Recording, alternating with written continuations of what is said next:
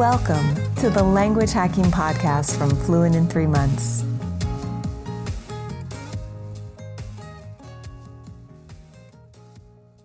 Hello and welcome to another episode of the Language Hacking Podcast. I am your host, Benny Lewis, and in today's episode, I want to give you a summary of how my Korean project went. I am recording this at exactly the 3-month point. It'll probably go live a little after, and I will be right after I finish recording, packing my bags and flying to Seoul. And I'm going to be spending 3 months in Korea. I'm super excited about that.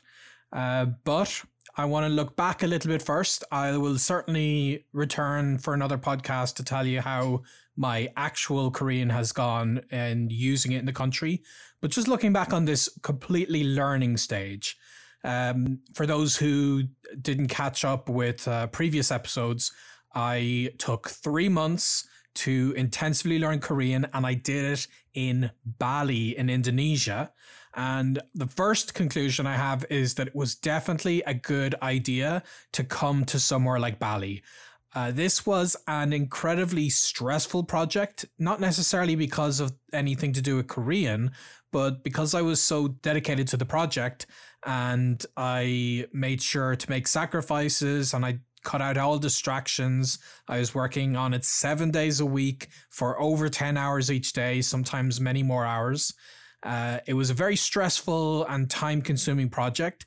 So the fact that I was doing it somewhere tropical with lots of cheap ways to relax and lots of good food around me really helped to take the edge off. So I'm very glad that I did this here, because if I did it somewhere more stressful, then I would have burnt myself out very quickly. So I'm glad that I did that. And I could say the first month of the project was probably the best. I got into it with great momentum and I felt like I made the biggest amount of progress in that first month. And then the downside of doing it as intensively as I did is that I did reach a certain amount of burnout. And I'm going to talk about that in a different episode about how that burnout influenced the project. So that was one setback that I had. I'm very happy and proud of the progress I made in month 2 and 3, but it wouldn't have been as intensive as month 1, mainly because I was feeling a little exhausted from doing this all the time. But other than that, the only other thing I would mention that potentially slowed me down was focusing too much on one particular resource. So I'm going to make another separate episode where I'm going to talk about that. So I'll talk about my 2 biggest mistakes or setbacks in this project in their own dedicated episodes. But ultimately, I made progress. I kept on going. And when I announced that I was going to do this project, I said that effectively, like is famous in the brand title, I would aim for fluency in 3 months, where fluency means the B2 level on the European Common Framework, or where I'm socially equivalent to how I would be in any of my best languages in the target language. And I said that I would be okay with reaching a B1 level. And the B1 level would be where I would still need people to talk to me with patience and sometimes speak a little slower or use slightly different words. So definitely doesn't fit any definition of fluency. And for a lot of people, it counts as conversational. So I have definitely reached that conversational level. But I can add to that and say that I have certain vocabulary and I definitely have internalized a bunch of grammar that would count as being at the B2 level, but I don't have it flowing out of me and I don't understand people when they're speaking to the level that I would say would be counted as B2. So absolutely did not reach the B2, but I'm a very solid B1. So instead of fluent in 3 months, this could potentially be a fluent in 4 or 5 or 6 months project. And I am totally fine with that, because I did say at the beginning, I would want to have that B1 as a minimum, because that does allow me to be an independent traveler when I go visit the country. But ultimately, I'm going to continue my Korean in a very different style, because these last 3 months were all about studying the language. And I didn't quite have the same level of immersion that I potentially could have, and I'll talk about that in another episode. But I was learning a ton of the language. I was doing the kind of tedious exercises and books and very long flashcard studying, the stuff that I really don't want my time to be taken up with when I'm actually in South Korea, because I'm only going to have 3 months in South Korea and I didn't want to spend all that time studying. So I am very glad that I have gotten the worst of it, as it were, out of the way. I still need to do lots of practice, but that practice is going to be way more hands-on.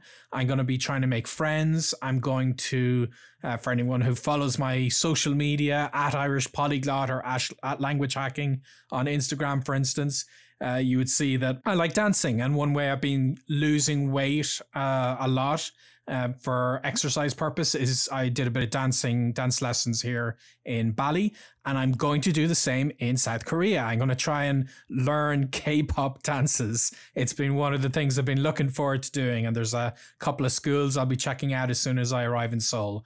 But the reason that I would be able to go to those dances is because I have enough Korean, but I'm also going to be making friends and expanding on my Korean.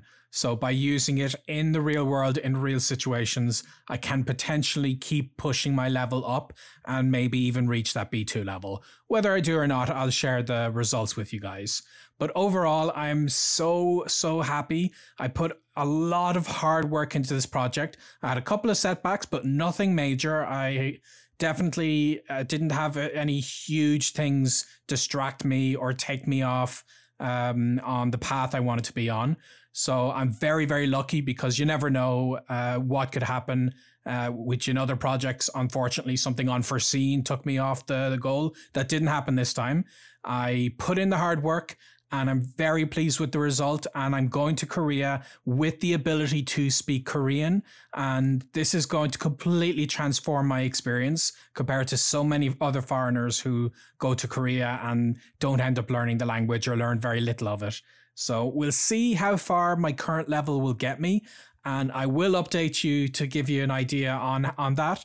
I'm going to have other episodes where I talk a lot more about the intricate aspects of what I think I could have done better, and I will try to do better in future projects.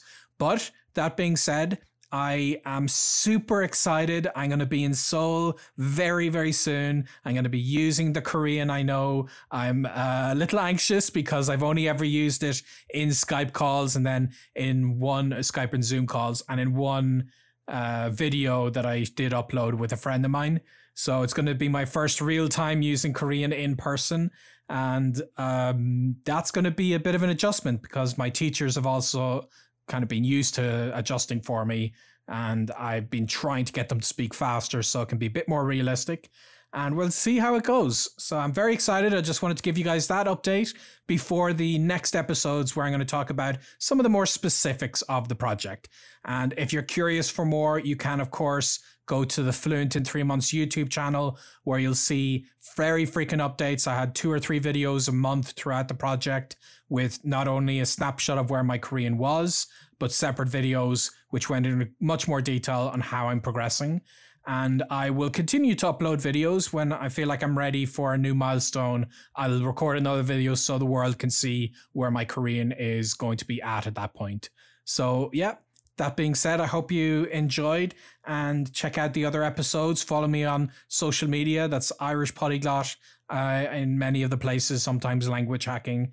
And I'm going to try and post in Korean on a couple of accounts that I've kind of created on the side. You'll see links to them on my main social media accounts.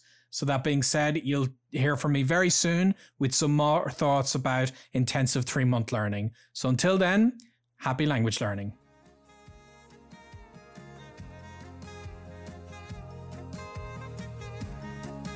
We hope you enjoyed this episode of the Language Hacking Podcast. Subscribe on Apple Podcasts, Stitcher, Spotify, or wherever you get your podcasts.